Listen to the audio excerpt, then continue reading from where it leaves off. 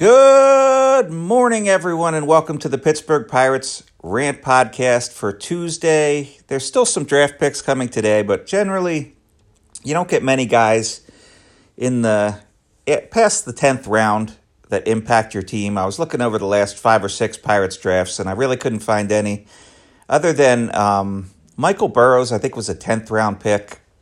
Obviously, he projects as a really good guy. He did a good job in the futures game. He had some of the best pitches in the futures game. And if he stays healthy, could very well be a top-of-the-rotation starter for the Pittsburgh Pirates. He may end up starting in a relief role only because he's really good when he dominates like 2 or 3 innings and just comes out and throws his best stuff. And one thing that Mike is working on is getting deeper into games and throwing more innings. He's never really had a year where he's thrown a ton of innings. So really building himself up to where he could be a starter, like a starter that's going to eat a lot of innings for a whole year. It probably isn't going to happen until 2024. Now, do they start him as a reliever in 2023 and manage his innings? I don't know. I mean, probably not. Probably they start him as a starter, and then they manage his innings by either bringing him up in late June or sending him down on a break like they're doing with Roansy Contreras or whatnot. But it's him, and Mason Martin was a later round pick. But he really has slumped this year. Very disappointed with Mason Martin, really the last 2 years. And we just don't know if it's going to happen for Mason Martin. I mean, even someone like O'Neal Cruz, who was a higher ceiling guy than Mason Martin, has really struggled in his first 100 at-bats this year. He struck out more than a third of his at-bats, probably close to 40% of his at-bats. He has made solid contact for 3 or 4 home runs as well as some doubles. He hit that gapper, when he first came up, and some singles. But generally, other than he's been able to produce a lot of RBIs, especially in his first 10 games. It's generally been disappointing, although his defense has been a pleasant surprise, He's only made 3 errors in his first 100 at-bats, which is pretty good. He did throw away a ball that was kind of a head-scratcher. But other than that, I mean, his defense hasn't been that bad. I mean, he does throw balls. He bounces balls to first base, sometimes intentionally, so that he doesn't sail the balls to first base. And it's just something he's working on. So his throws are a work in progress. But, it's hard to envision Mason Martin as a major league player now. He's struggled this much. He would really have to turn things around next year. If he sticks with the Pirates. Well, he probably will because he hasn't done well enough for someone to take a first baseman in the Rule 5 draft. So I would think next year is a make or break year for a late round pick like Mason Martin. And next year is a year where a guy like Michael Burrows could really shine as a major leaguer for the first time. So you never know what you're going to get with late round draft picks. A couple years ago, though, the Pirates drafted a guy named Nick Gonzalez with the number 2nd pick, and he was a shorter second baseman with a 70-grade hit tool. This year, they drafted Termarr Johnson with the 4th overall pick, who was a shorter second baseman with a 70-grade hit tool. The difference is Termarr is further away from the major leagues. He is a high school guy, where Nick Gonzalez was a college bat. So we could see Nick Gonzalez, even though he's been hurt this year, probably late next year in 2023. And depending on how he bounces back this year, potentially in July of 2023 as the second baseman of this team. We have a couple second basemen that could stick around. If Michael Chavis is still sticking around, he's probably doing it as a first baseman, and the Pirates are still searching for a first baseman at that point. Second baseman, other second baseman that could be bridging the gap. They could keep Kevin Newman, which would not be a bad idea. They could try Tucupita Marcano again at second base. Or they could try Ji-hwan Bae at second base. So as I said, second base is like something that we have a lot of guys, because that's three guys right there who are looking to bridge the gap for 1 year until Nick Gonzalez gets an opportunity. And on the Pittsburgh Pirates, if you're going to be drafted 7th overall, you're going to get an opportunity. It's not like the Phillies where you draft Mickey Moniak 1-1 and he never really gets an opportunity to play because he didn't put up the numbers. Nick Gonzalez put up some really good numbers last year and looked really good in the Arizona Fall League. So even though he got off to a slow start this year, he struck out too much and then he got hurt. Nick Gonzalez will be up at some point in 2023 and certainly will get a long look at second base. So for that reason, Termarr Johnson was a bit of a head scratcher for me. I know fans are putting a positive spin on it. And talent-wise, everybody is giving the Pirates a good grade because he's a very talented hitter. Unfortunately, he's kind of stuck as a defensive player because they don't think his arm is good enough to play shortstop, even though they announced him as a shortstop. His arm is not good enough to play outfield. He's kind of like Cal Mitchell in that way, Cal Mitchell bounces balls to the cutoff guy, So as much as Cal Mitchell has looked good tracking down balls in the outfield, I'm really not sure what kind of a place he has on a team, particularly because he has hit under 200. I mean, he's another guy that's going to be gone probably. Cal Mitchell, Mason Martin, some of these guys we're just going to start working through and they're going to be gone. Diego Castillo is a guy that probably make or break year next year, whether he's going to stay in the major leagues or not. He has looked pretty good as far as being an adequate defensive player and popping some home runs. But Diego Castillo has not hit well enough to stick around in the major leagues, as far as hitting 210. Again, Pirates have a lot of these young guys that are hitting between 190 and 210. Now, Cal Mitchell really has no shot of making it because he doesn't really have a defensive place. They could put Diego Castillo as and this is probably what they'll do. I think they'll probably try Diego Castillo as a guy that roams around the field because he's been okay in the outfield. He's played some shortstop. He's played some second base. He could play first base. Wherever you need him, Diego Castillo has been okay, So he's a guy that he's a guy that'll stick around with this team at least another year. But the reason we're kind of talking about these young guys, and you never know with Oneil Cruz, they may have to platoon him at some point. And I don't think too many people have talked about this yet, but if Oneil Cruz ends up being better against right-handed pitchers and just can't find a way to hit left-handed pitchers, I don't know if that's the case. But in his last game, he struck out his first 4 at-bats against left-handed pitchers. And a guy named Austin Gomber, who's not the best left-handy, he's just pretty good against left-handed hitters. But if you're going to strike out over half of your at-bats against left-handed pitchers, Oneil Cruz would have to be a guy that you talk about platooning. And at some point, it's way too early, but at some point the Pirates would have to get real about Oneil Cruz as far as, not talking about him as a generational guy. Talking about a guy, is he going to be an everyday major league player for our team? And if so, how are we going to do it?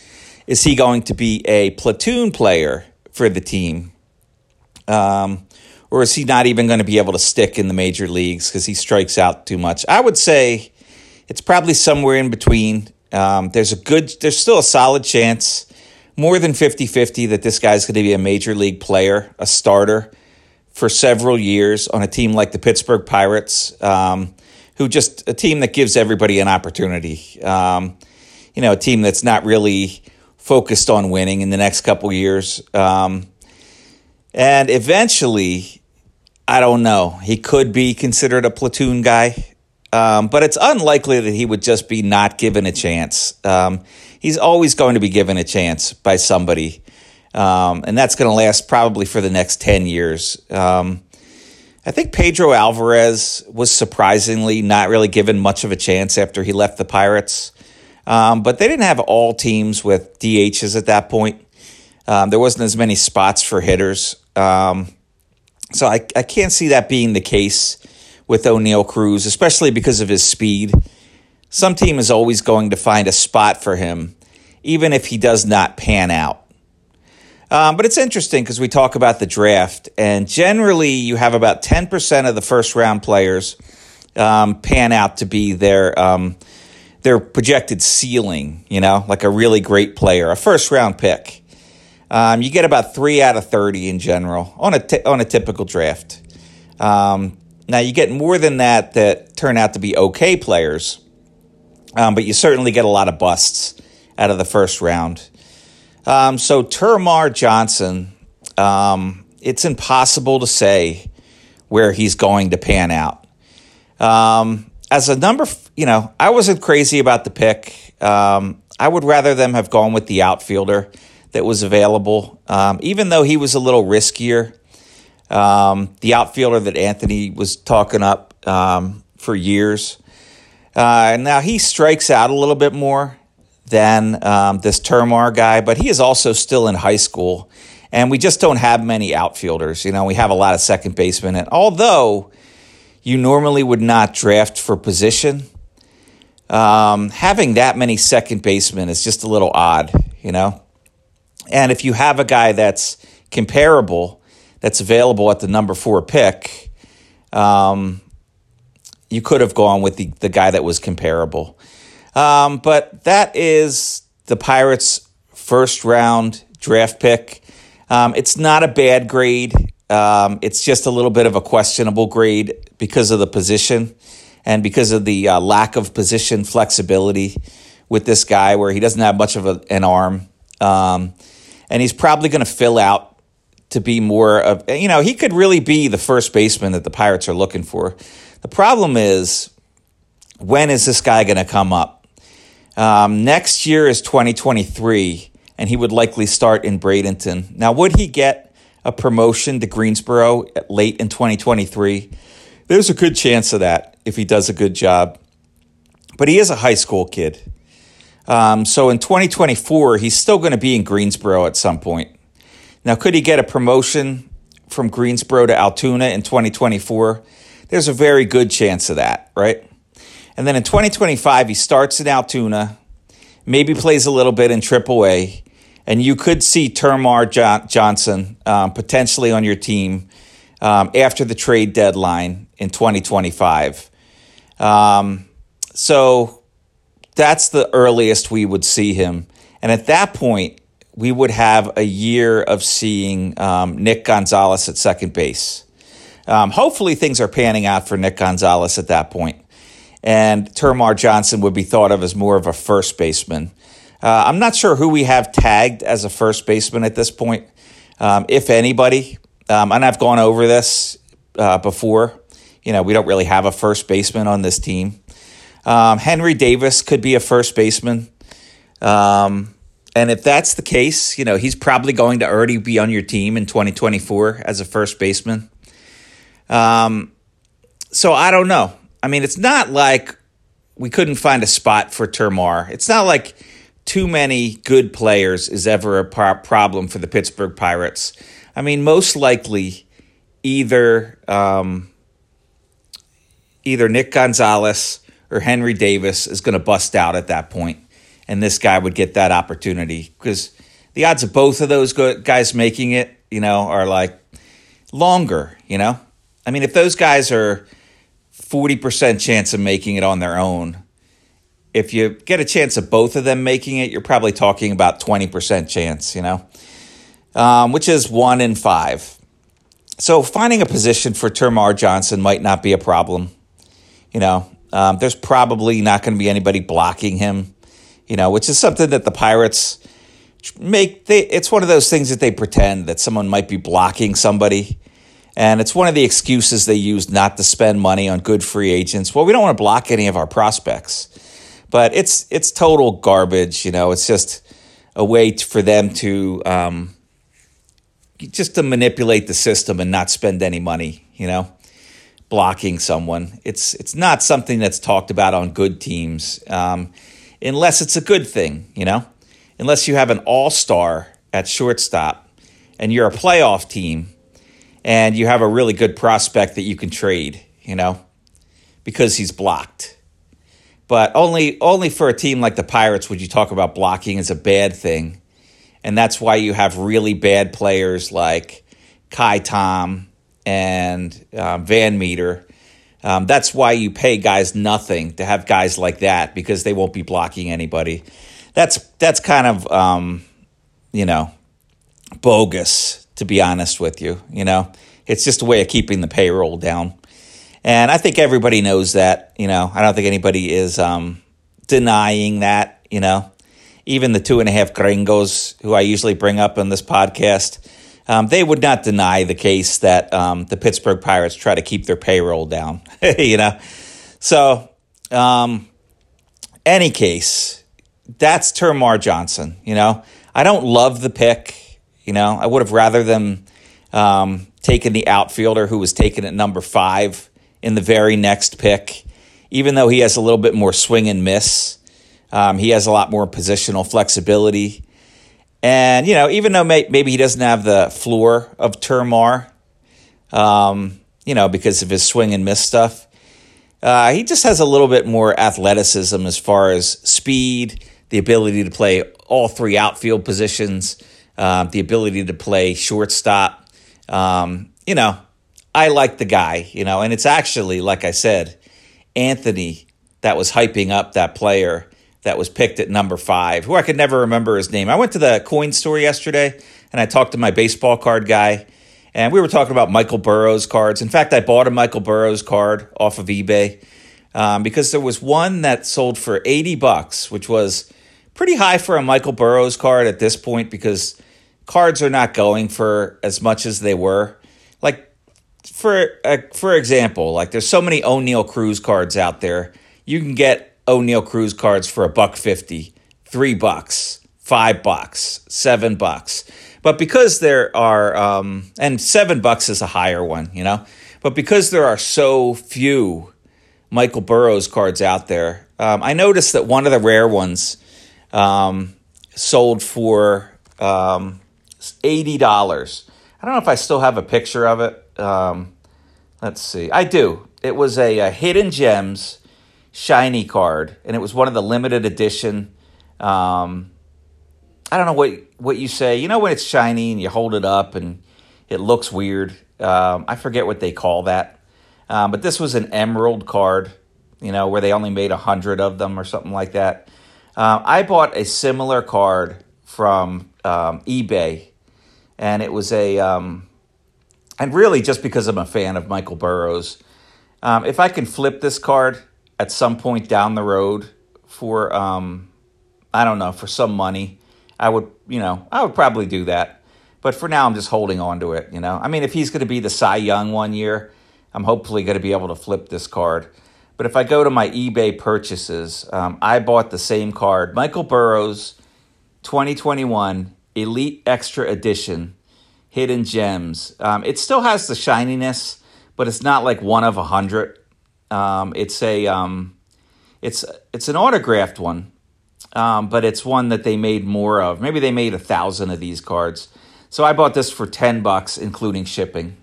But in any case, I don't buy baseball cards. It's the only baseball card I've bought in the last 10 years or so, other than I bought some old Steve Carlton cards that will never be worth anything. I bought some old Mike Schmidt cards that'll never be worth anything. But I haven't bought any prospect cards that some people buy. I know a guy I'm friends with who bought a lot of Carlos Correa cards back in the day. He bought a lot of just guys like Juan Soto and stuff like that. Honestly, I don't think there's any money to be made in the card market. everybody's buying baseball cards now. So the cards that you buy right now are not going to be worth anything unless you flip them in a hurry. 20 years from now, they're likely to be worth less than they're worth a couple years from now. So, yeah, I'll probably just flip the Burrows card, even though I like the kid, and I know the kid.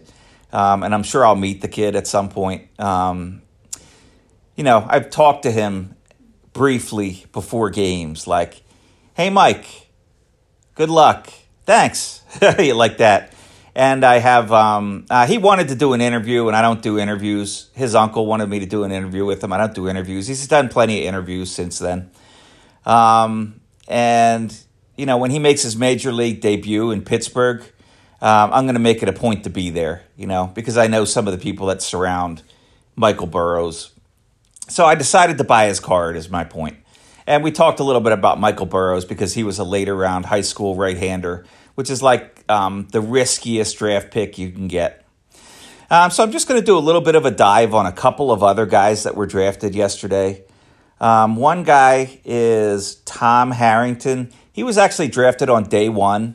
He was the 36th pick, which was going to be an interesting pick for the Pirates. Now, the guy they got at 42, I'm not really going to focus much on because you're not going to see him until 2024. And it's not because he's a high schooler. It's because he underwent Tommy John surgery. He's a hard thrower who probably will come back from the injury. And he'll be a lot like, I forget who the guy is now that the Pirates have coming back from injury. But he will be a lot like that guy, that they're thinking about starting from AAA. And that's who he is, But that's not going to happen until 2024, so I'm not going to touch on that guy. I'm not going to touch on the guy that was drafted out of Notre Dame, who we're not sure if he's a third baseman or a pitcher, because I just don't know what to think about that guy, Is he going to be a pitcher or is he going to be an infielder? I'm going to focus on a couple guys that we're going to see immediately impact the minor leagues that we're going to get to see this year. The first guy is Tom Harrington. He is a starting pitcher. The interesting thing is he's already thrown 92 innings this year, so when we do see him, we're probably not going to see a lot of him because the year before he threw 75 pitches. This year he's already at 92 pitches. I would think they probably want him to max out at about 125 pitches. So we'll get to see this guy for a few starts, right?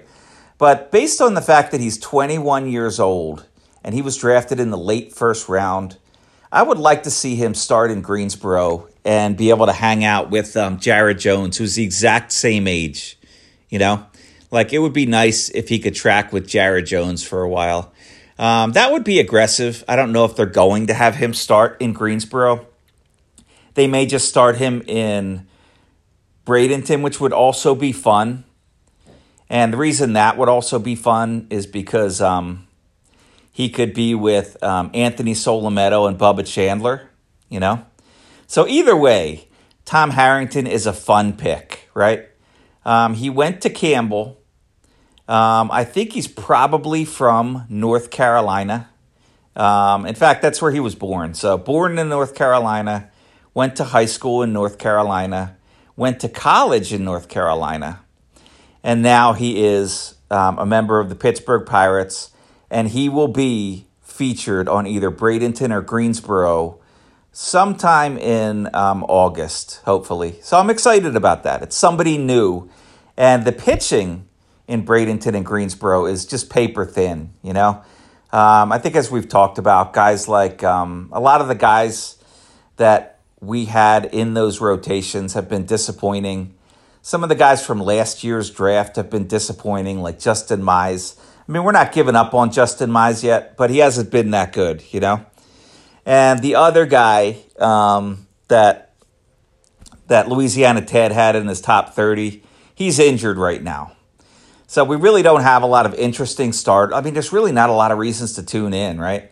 Because we only have a handful of starters in this entire system that are worth following. Guys like Quinn Priester and Michael Burrows and, Jared Jones. Guys that we get excited about days that they start. Anthony Solometto or Bubba Chandler.